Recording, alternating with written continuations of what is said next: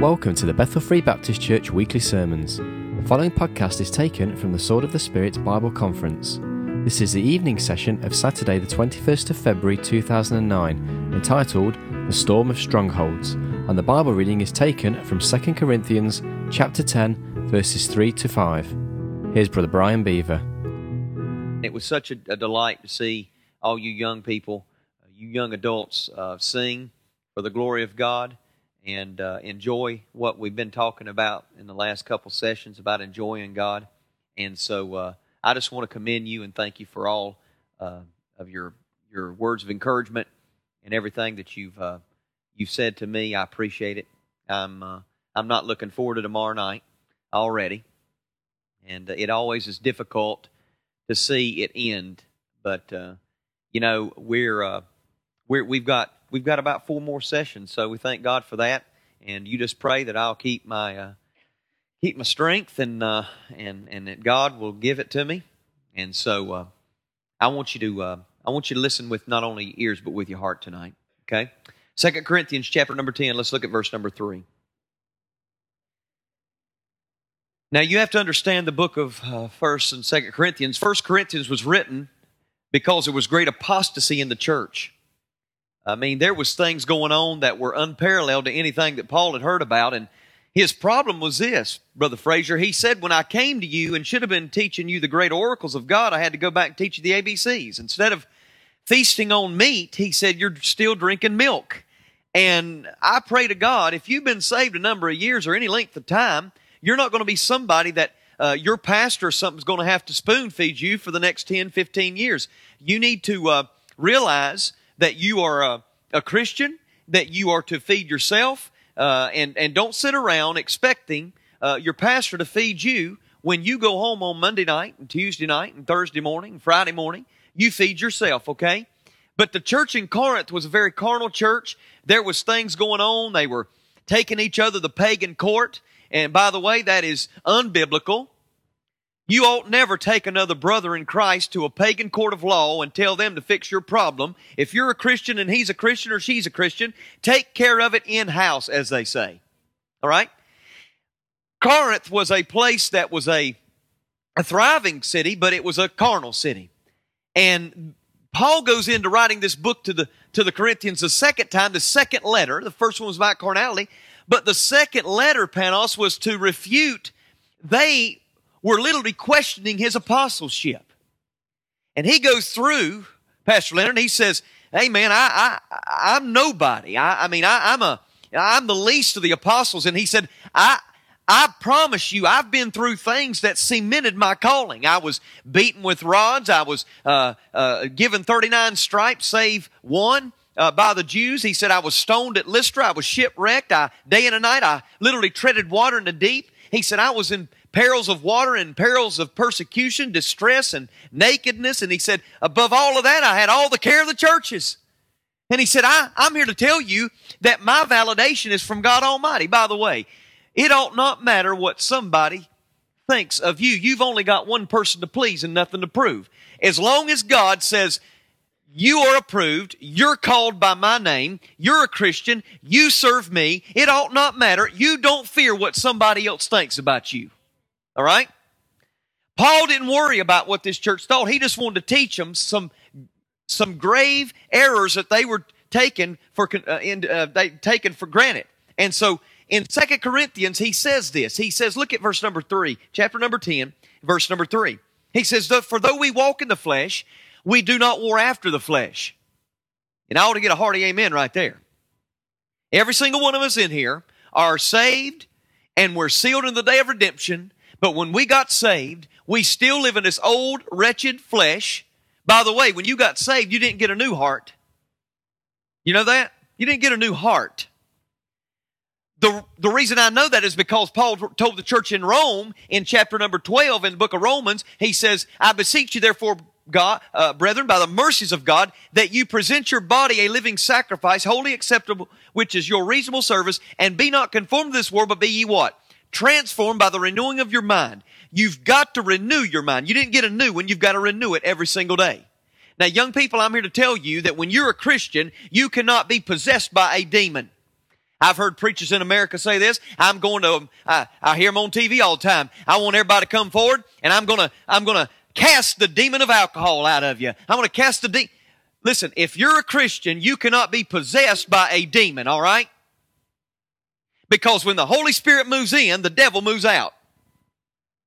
But though he can't possess your body, he can invade your mind. And young people, I'm here to tell you that you've got a lot you've got to wage war against, because the day and age in which we live, with technology the way it is, with the internet the way it is, with television the way it is, you've got to guard your mind, because the devil knows this is his playground right here, between your ears. Now, I'm not telling you probably anything that you haven't already heard me say, but you know what? Repetition ought not breed corruption in your heart. When you hear something over and over and over again, that's the way you learn math, right? I don't like math. I don't even preach out a book of numbers. I don't even like math. I can't. Huh? But you know what? That's the way you learn math, is by repetition. You go and you look at the multiplication table, and you go over it and over it and over it and over it, and I hope it sticks. Well, you know what? Some of you going, no, it don't. I know, I resemble that remark, all right? But do you know, you learn things spiritually by repetition. You know what? You do something for more than 2 weeks, it's going to become a habit. Now, that can be positive or negative. And young people, what you've got to do is you've got to exercise your mind. You've got to renew it day by day. And listen, though the devil can't possess your body, he can invade your mind. We had a poster that was in our barracks when I was a Marine. Do you know what it said, Brother Frazier? It said the warrior's, now this was for Marines, the warrior's greatest weapon is his mind. You know what? The devil knows exactly where you live tonight. He's got your address, your cell phone number. He knows your post number, everything about you. He knows too. And I'm here to tell you, he knows exactly where he can put his finger on that little chink in your armor, if you will, and he can fester that thing, and he can make it into what we're going to call tonight a stronghold. That's what the Bible calls it. Look at verse number 4. It says, for the weapons of our warfare are not carnal, but mighty through God to the pulling down of what? Strongholds. Look at verse 5. Casting down imaginations and every high thing that exalteth itself against the knowledge of God, and bringing into captivity every thought. Listen to this. Every thought. Every thought. Get that in your brain housing group. Every thought to the obedience of Christ. Young people, I've asked myself many times, what is a stronghold? I've gone back and I've looked at it and I've surveyed it. It's not mentioned a lot in the Bible, but I've looked the word up and I believe it means this. It is what I'm going to call, this is the definition of a stronghold. Write this down. The definition of a stronghold is this. It is a fleshly fortress or a carnal castle that the devil constructs in your mind by your permission. The devil cannot construct one in your mind if you don't give him permission to do it. But a stronghold is a fleshly fortress or a carnal castle that the devil constructs in your mind with your permission. That's what a stronghold is. Now, if you're in this room tonight and you're a Christian, you cannot be possessed or invaded in your body by a demon, but I promise you this, your enemy, the devil, can invade your mind. And I'm telling you, if you're not careful and don't cast away imaginations and every high thing, and you don't set your thoughts on the obedience of Christ, the devil's going to sit back and he's going to have his way with you. The definition of a stronghold is a fleshly fortress or a carnal castle that is built in your mind by the devil with your permission.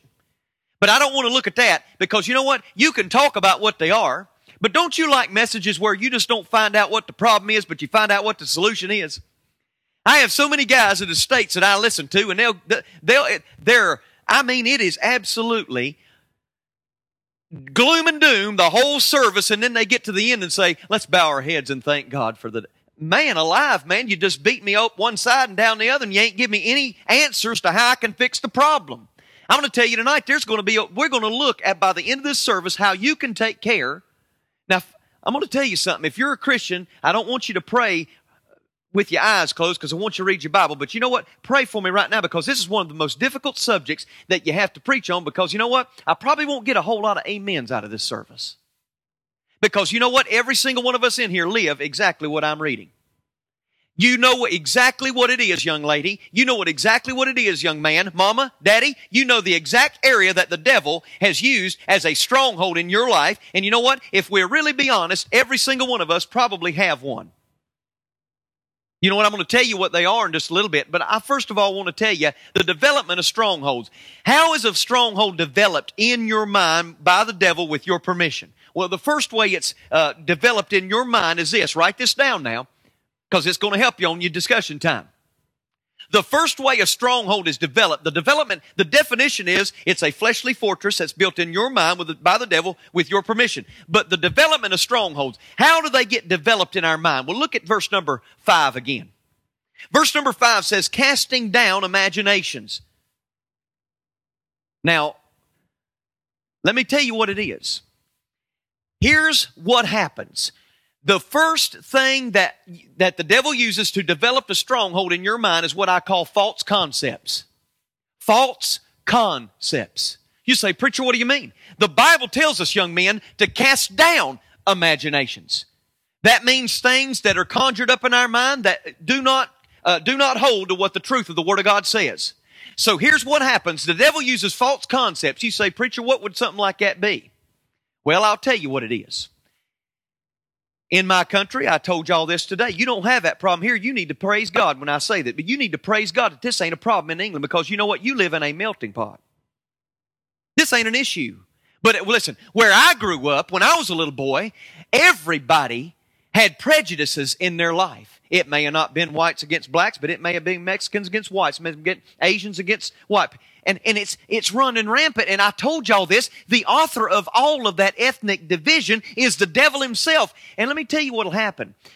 Here's the philosophy and the mentality of some people who don't broaden their horizons and travel outside the Do you know that I had people in my church, Brother Leonard?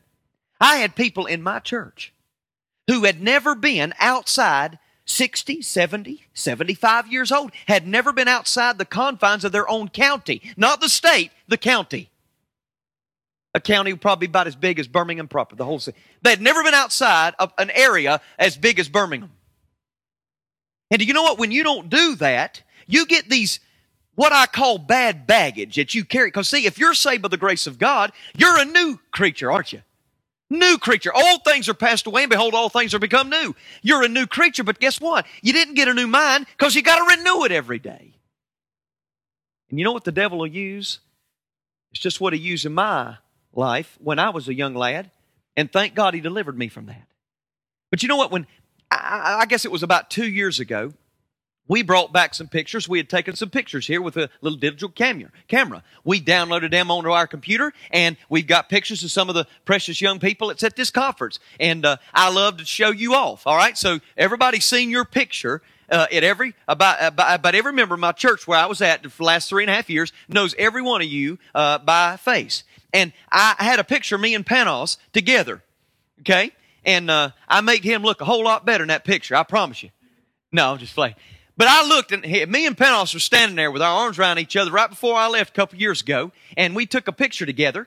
And when I was showing that to a person who was visiting our house, and he said, "Who is that?" And I said, "Well, that's my brother Panos." He went, "Wait a minute, brother? He's awful olive complexion. You're white as a sheet. He's tall, good looking. You short and ugly and bald. Y'all brothers?" I said, "Yes, we're brothers." He said, "There ain't no way." He said, "You adopted then." I said, "No, I'm not."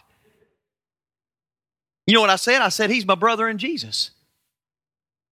See, young people, you know what the devil will do if you're not careful? If you're not careful, and it may not affect you in the ethnic realm, but it might affect you in the religious realm. If you start to push yourself away from people that don't think like you do and don't believe the same philosophy and don't call on the same Jesus that you do, and you start to push away from them like the Levite and the priest and all of those people that walked by that man that was almost dead on the road to Jericho, and they said, "Unclean, unclean." But the one that they considered a half-breed, a Samaritan, was the one that showed compassion and said, I'll take care of this guy. Young people, I'll tell you what the devil will use. He'll use false concepts in your mind to build a stronghold. You know what else? He'll build a stronghold in your mind by false concepts of this. I had the worst problem in my life, still do a little bit. Not as bad as it used to be. But you know what? The devil started using a false concept in my mind that goes all the way back to when I was 7 years old. You know what happened? You want me to tell you? All right, I'll tell you. Some of y'all like, yeah, I want you to tell me. I'm sitting on the couch when I'm 7 years of age. My mom and my dad are getting ready. She gets me dressed, puts me on the couch. She looks at me and says, now, Brian, I want you to sit here and watch cartoons, and I'm going to go get dressed, and I'll be back in just a minute. Now, my mom did not mean to lie to me, but her minute turned into an hour and 10 minutes getting ready.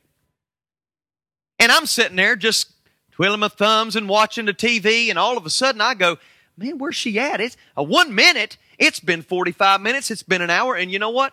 What the devil did in my mind, he began to make me impatient. Impatient. You know what? I wish they would have the same concept in America as they got here. You know, y'all's lights, when they get ready to turn green, they flash yellow. They don't do that in America. I wish they did. Here's what happens in America. When you come up to a light and it's green, if it turns yellow, of course, that means what? Some of y'all are exactly where I'm at. You know what I thought the yellow light used to mean? When I got to a green light and I'm about 50 yards from it and it turns yellow, I thought, Pastor Larry, it mean put it to the floor. Whoa! And I'm telling you, when I went through it, it was high. It was probably pink going red, okay? But no, you know what the yellow light means? It means slow down. You go next time. I do not like to wait on anything. If I go, I promise you this, if we were going tomorrow morning after church to the Carvery and there were 5 people in line, I ain't stopping. I'm going to the next place because I'm not standing in line to wait on something to eat. I had a spirit of impatience. And guess what God had to do to me? He had to work on my heart about that. Because you know what? Here's what I did, young people. I said, I'm going to be, guys, look at me. I said, I'm going to be my own man. I'm not going to have anybody tell me what to do. I'm going to join the Marine Corps.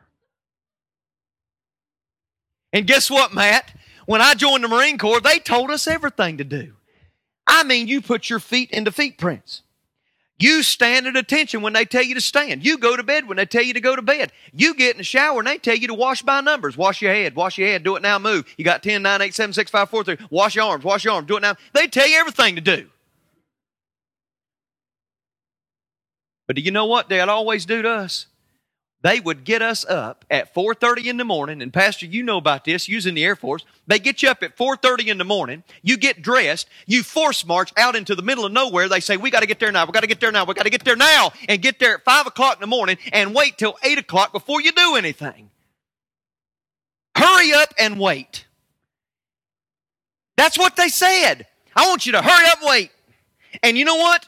God knew I wanted to serve Him, but the devil also knew that he could construct a fortress, a fleshly fortress in my mind, and one of the false concepts he uses is a thing called impatience.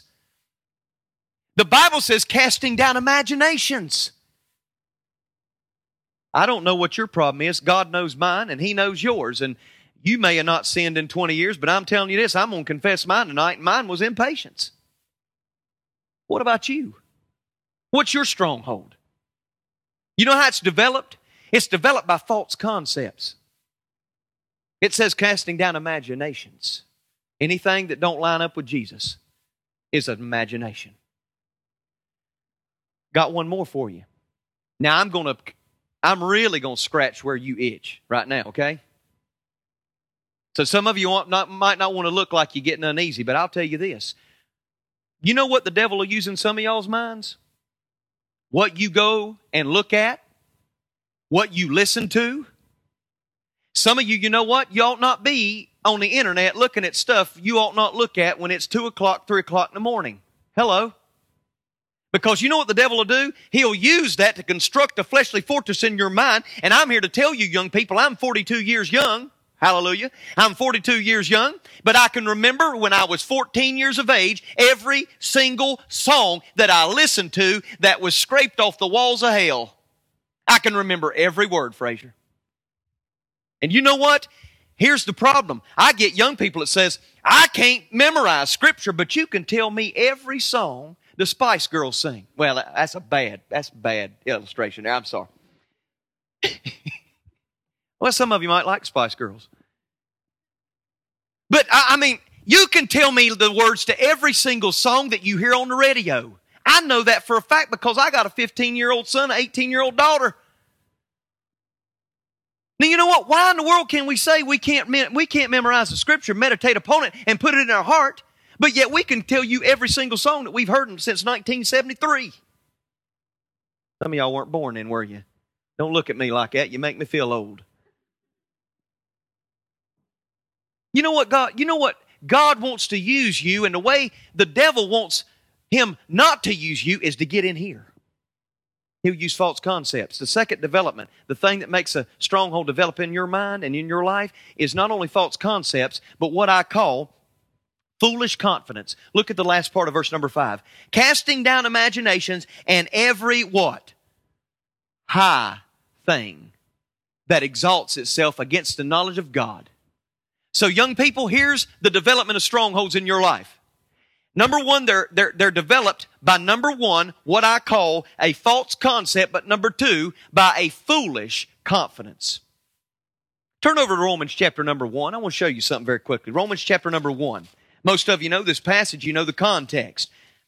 Romans chapter number 1, look down at verse number 18. Romans chapter number 1, and look at verse 18. For the wrath of God is revealed from heaven against all ungodliness and unrighteousness of men who hold the truth in unrighteousness. Because that which may be known of God is manifest in them, for God has showed it unto them.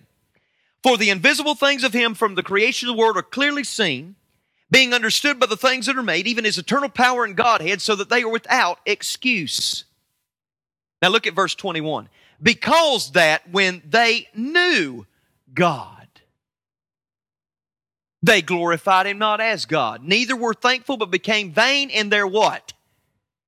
What? Am I reading the same Bible you're reading?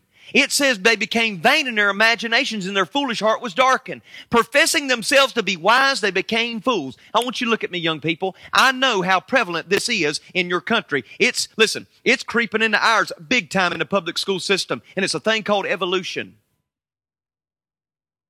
It says because that when they knew God.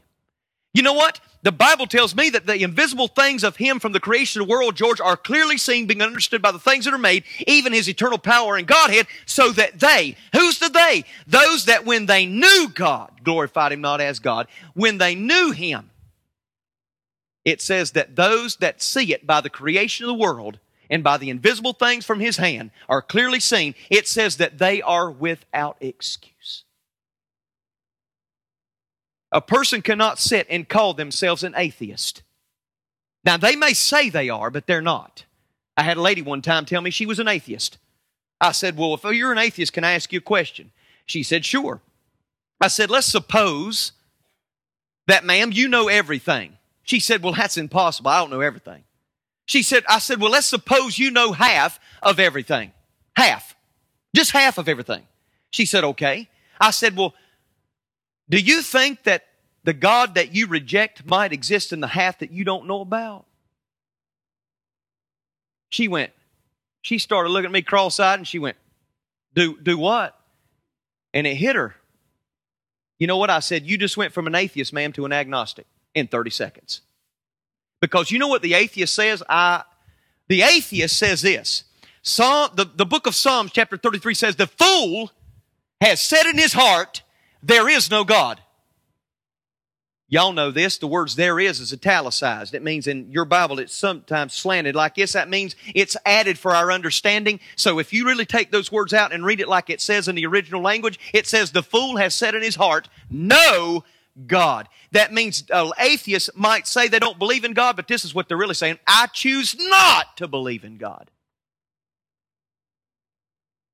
You know, evolution is unbelievable to me. I want to ask them when they come up with this theory of, 12 billion years ago, this lichen beetle crawled out of a pool of mud and Were you there? Were you there? You get these guys with their pocket protectors and 75 pins in their pocket and come up for a lecture at a university. I'm going to tell you something, Brother Larry. I watched something on TV. I'm telling you, it was blasphemy unto God. Ken Ham, the guy that does evolution, refutes evolution. He was on the stage with a guy who was an evolutionist. And that guy sat there, and you know, Ken Ham conducted himself like a gentleman. He sat there. He wasn't very dignified. He answered the questions. But that atheist was sitting over there like this. Ow. He was sitting over there like this. I mean, the whole lecture just sitting like this. Just absolutely blatant rebellion. I love these guys. I love talking to them. I told one time, I said, here's how evolution is in my eyes. I was a tadpole when I began to begin. And then I was a frog with my tail tucked in. And then I was a monkey in a coconut tree. And now I am a man with a PhD. You're welcome.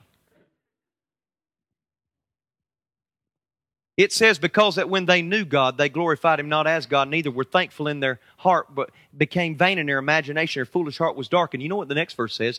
Professing themselves to be wise, they became what? Fools. You know what it says in the last days? Paul told Timothy, 2 Timothy chapter number 3, verse 7, Brother Frazier, it says they'll be ever learning, but never able to come to the knowledge of the truth. Folks, we live in a day of technology where you would have never believed. I was in a meeting in Charlotte. A lady got on the phone with her husband, or a husband got on the phone with his wife. She was at work. She's pregnant, 6 months pregnant. And we were in Baby Gap. It just so happened they had some maternity dresses in this Gap shop. And so he called her on the phone and said, this is a beautiful dress, honey. I wonder if you'd like to have one. But I don't know. Maybe we need to come down here this week and you look at it. She said, no, don't do that. She said, where are you at again? He said, Baby Gap. She got on her computer right there while he's on the phone, typed in Gap.com, looked at it, got the website of the Gap, went to the local store we're standing in, pulled it up on the computer, what the dress, she said, is it polka dot green, polka dots on a white dress? Yeah, that's it, honey. She pulled up, found out that they had one in stock her size. She went ahead and ordered it while he's standing there on the phone with it. We're looking at it. 20 years ago, you'd never done that. 20 years ago, you'd never done it. 20 years ago, you'd have never thought that you could take a card like you see on that commercial here. Now, I love that commercial. Y'all seen that commercial? I don't know if it's Nat West, where the guy's sliding down the sliding board all the way through. And he gets to the library and he gets stuck and he goes, and they go, shh, it's a library, be quiet. But he takes his card and swipes it right across. You know, in the States, we got a commercial where these people are going around and everything's going just perfect. It's like clockwork. And this guy comes up and puts a $5 bill and 2 quarters on the table and it goes, screw! Everything comes to a screeching halt because this man put some money, physical money, on the counter. Oh, we can't handle that.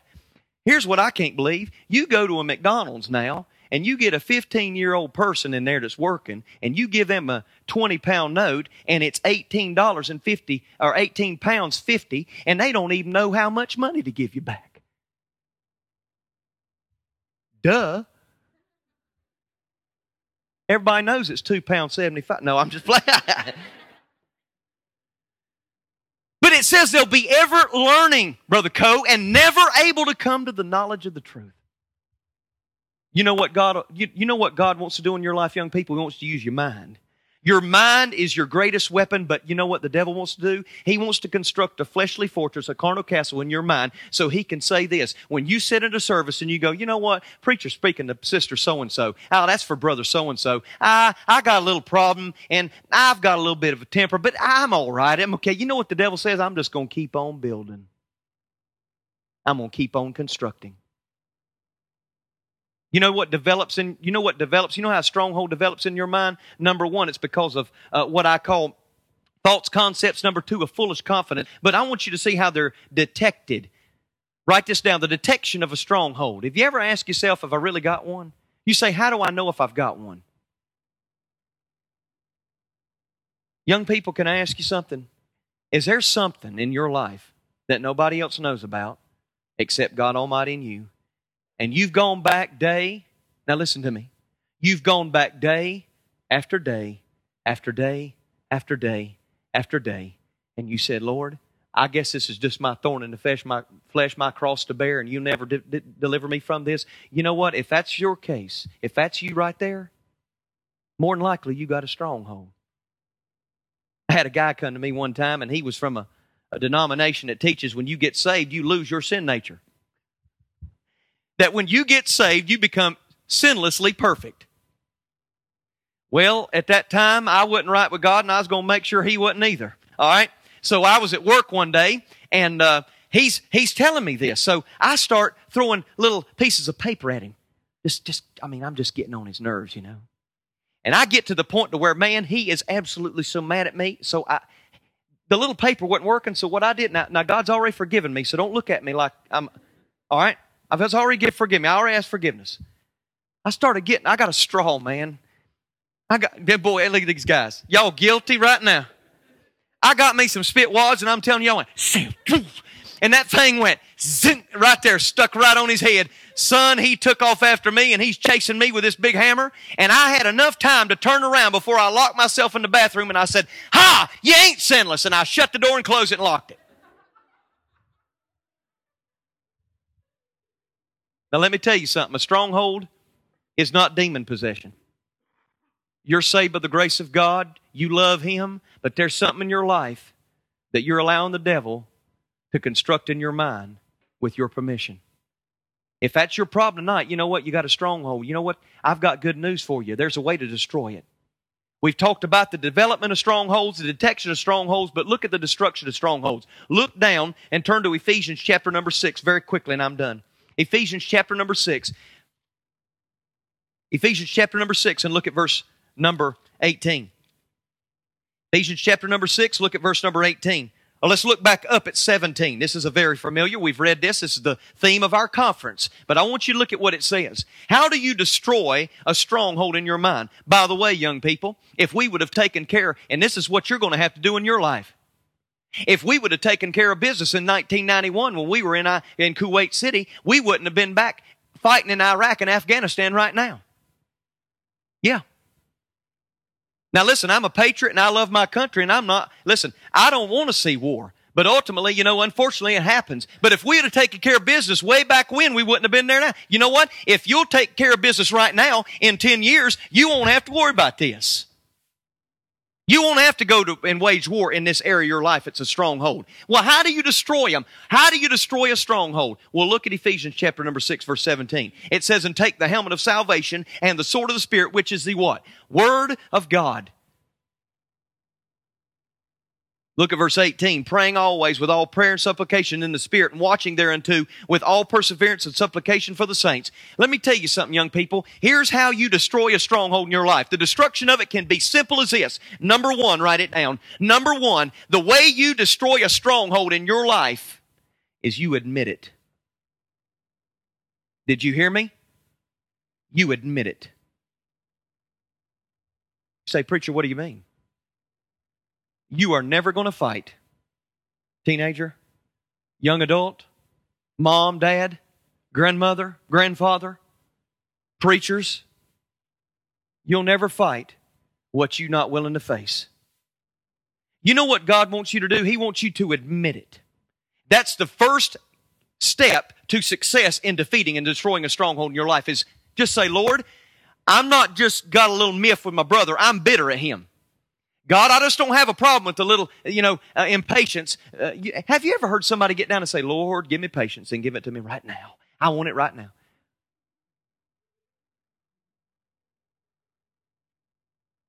You say, "Lord, I might get a little mad sometimes." No, your problem is you got a stronghold of anger and you need to take care of it.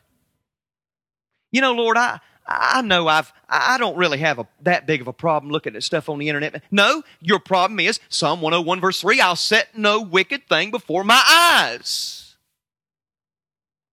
Where are you at tonight? You got a stronghold? You want to know how to defeat it? You want to know how to destroy it? Admit it. Just say, God, I'm agreeing with you. This is a major area in my life, and I want victory over it. And you know what? That's all he needs to hear.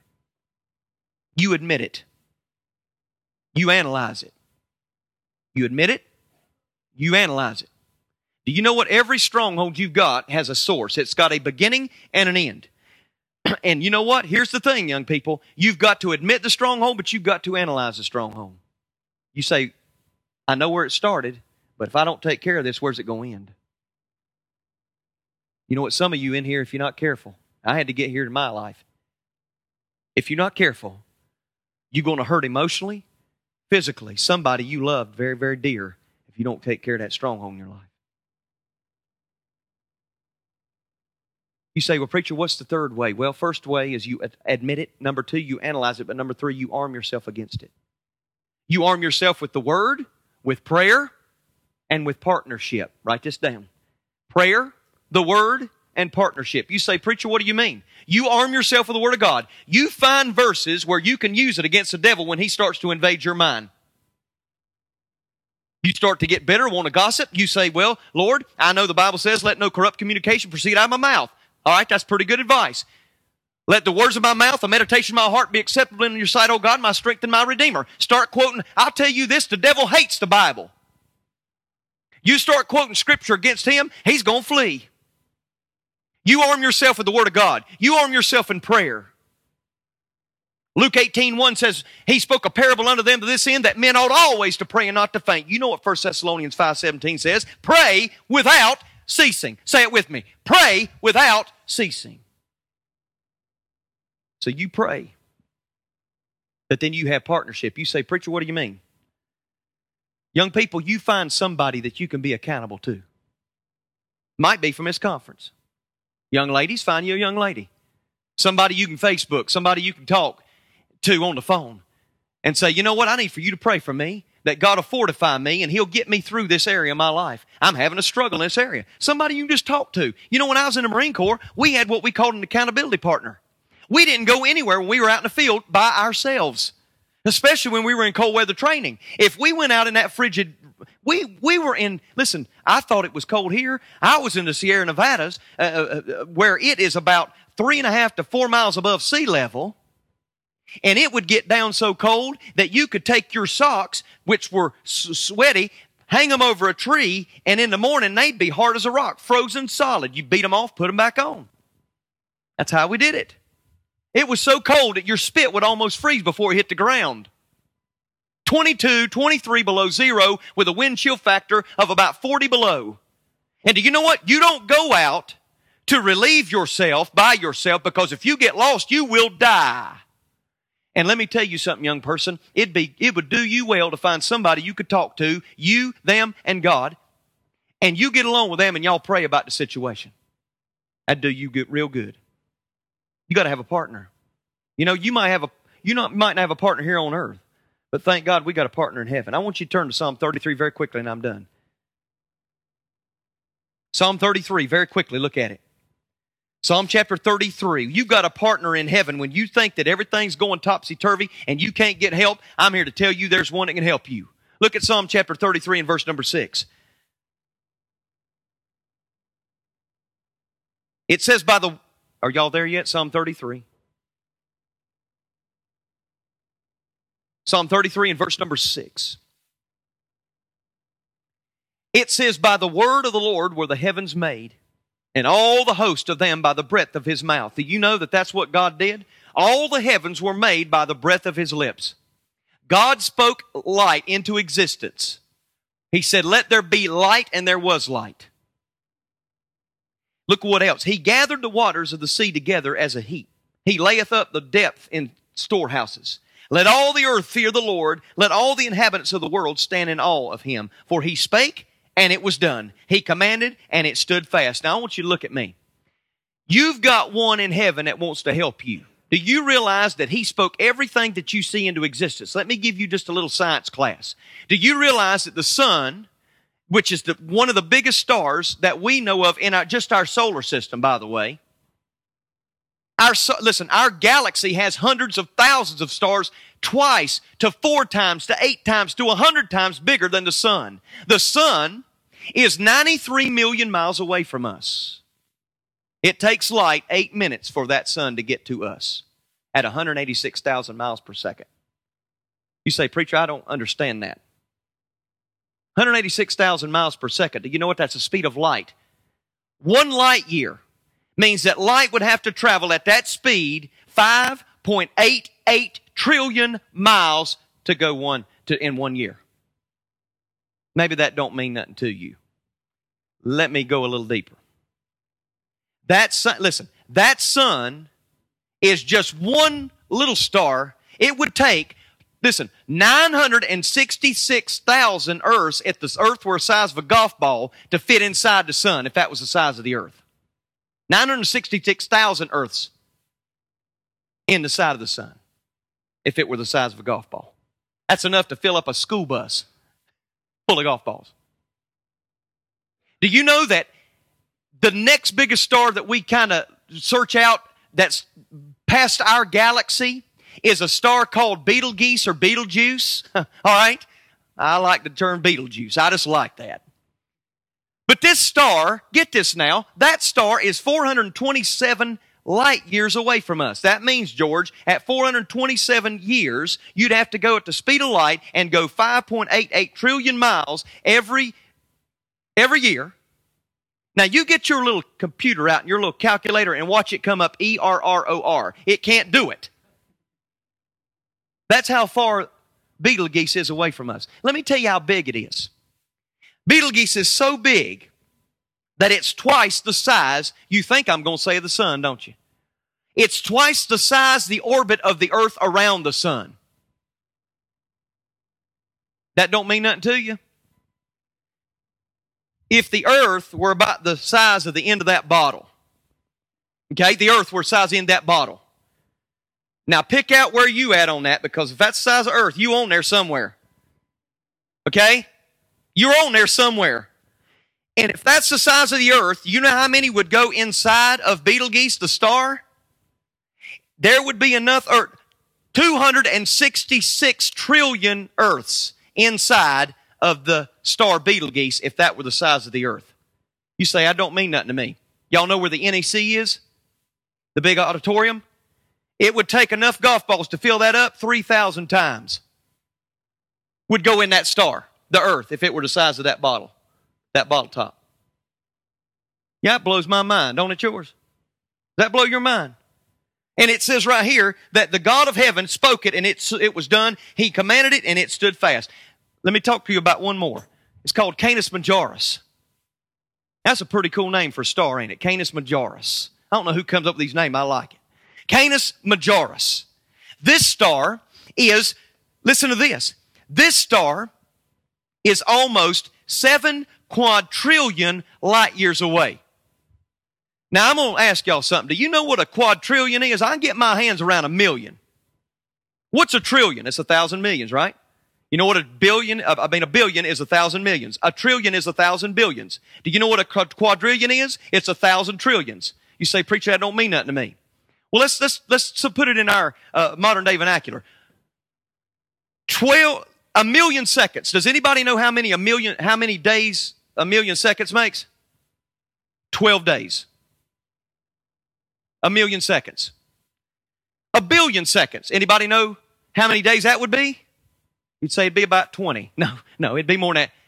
Let's go back May 1975. Okay? Put your hands around this. 1 trillion seconds. 29,700 BC. A quadrillion seconds? A quadrillion seconds would be 30,800,000 years BC. And it says that star is so big it would take 7 quadrillion Earths to go in size of Canis Majoris. If the Earth, let me do it again, if the Earth were the size of this bottle top, that means that star, if it were standing on its end and going that way, here's the Earth, That star would be the height of Mount Everest. And you could put 7 quadrillion Earths inside of that star. Now you say, why are you telling us all that? Because young people, I want you to look at me.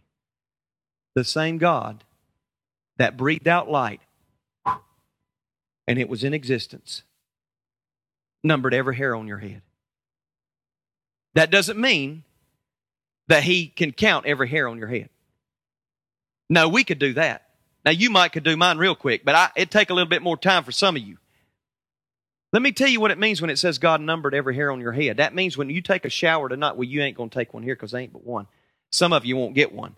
But when you take a shower Monday, and let's say a hair falls out of your head and goes down the drain, you know what God knows? That's maybe number 472. I mean, that's how in depth He knows you.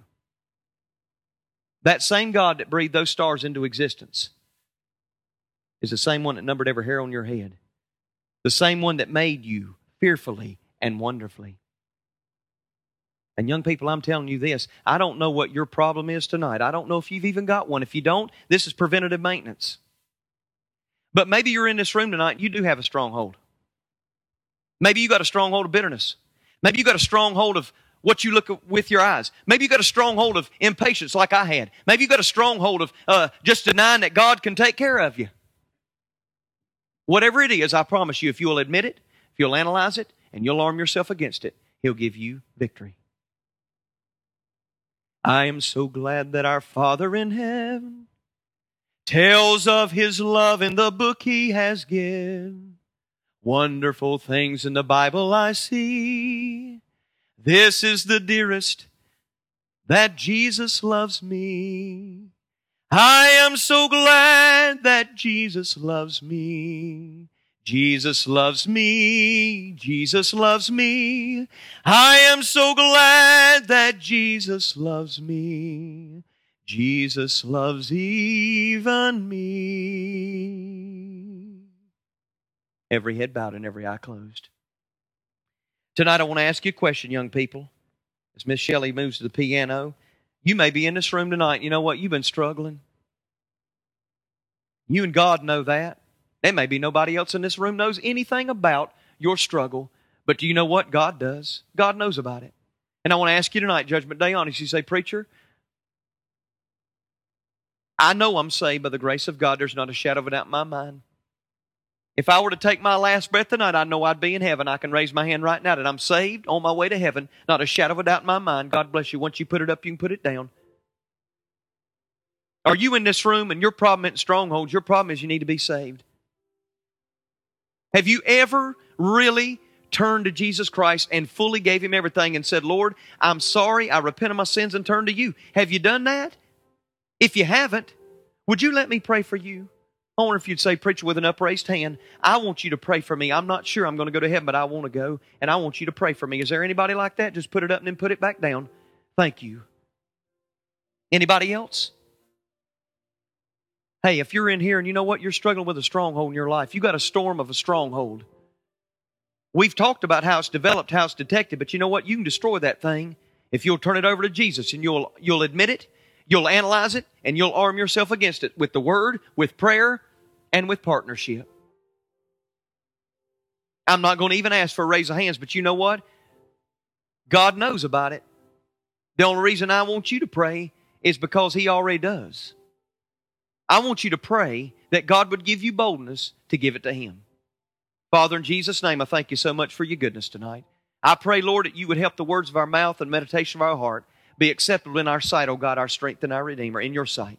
Lord, I pray that tonight that You would help us to have victory. Lord, for those that raise their hand, they're not sure. God, help them to come to us and talk and let us take a Bible and show them how they can know that they can have eternal life. Lord, for those ones that are struggling with strongholds, I pray that You'd give victory, and we'll love You and praise You for what You do, because we ask it in Jesus' name.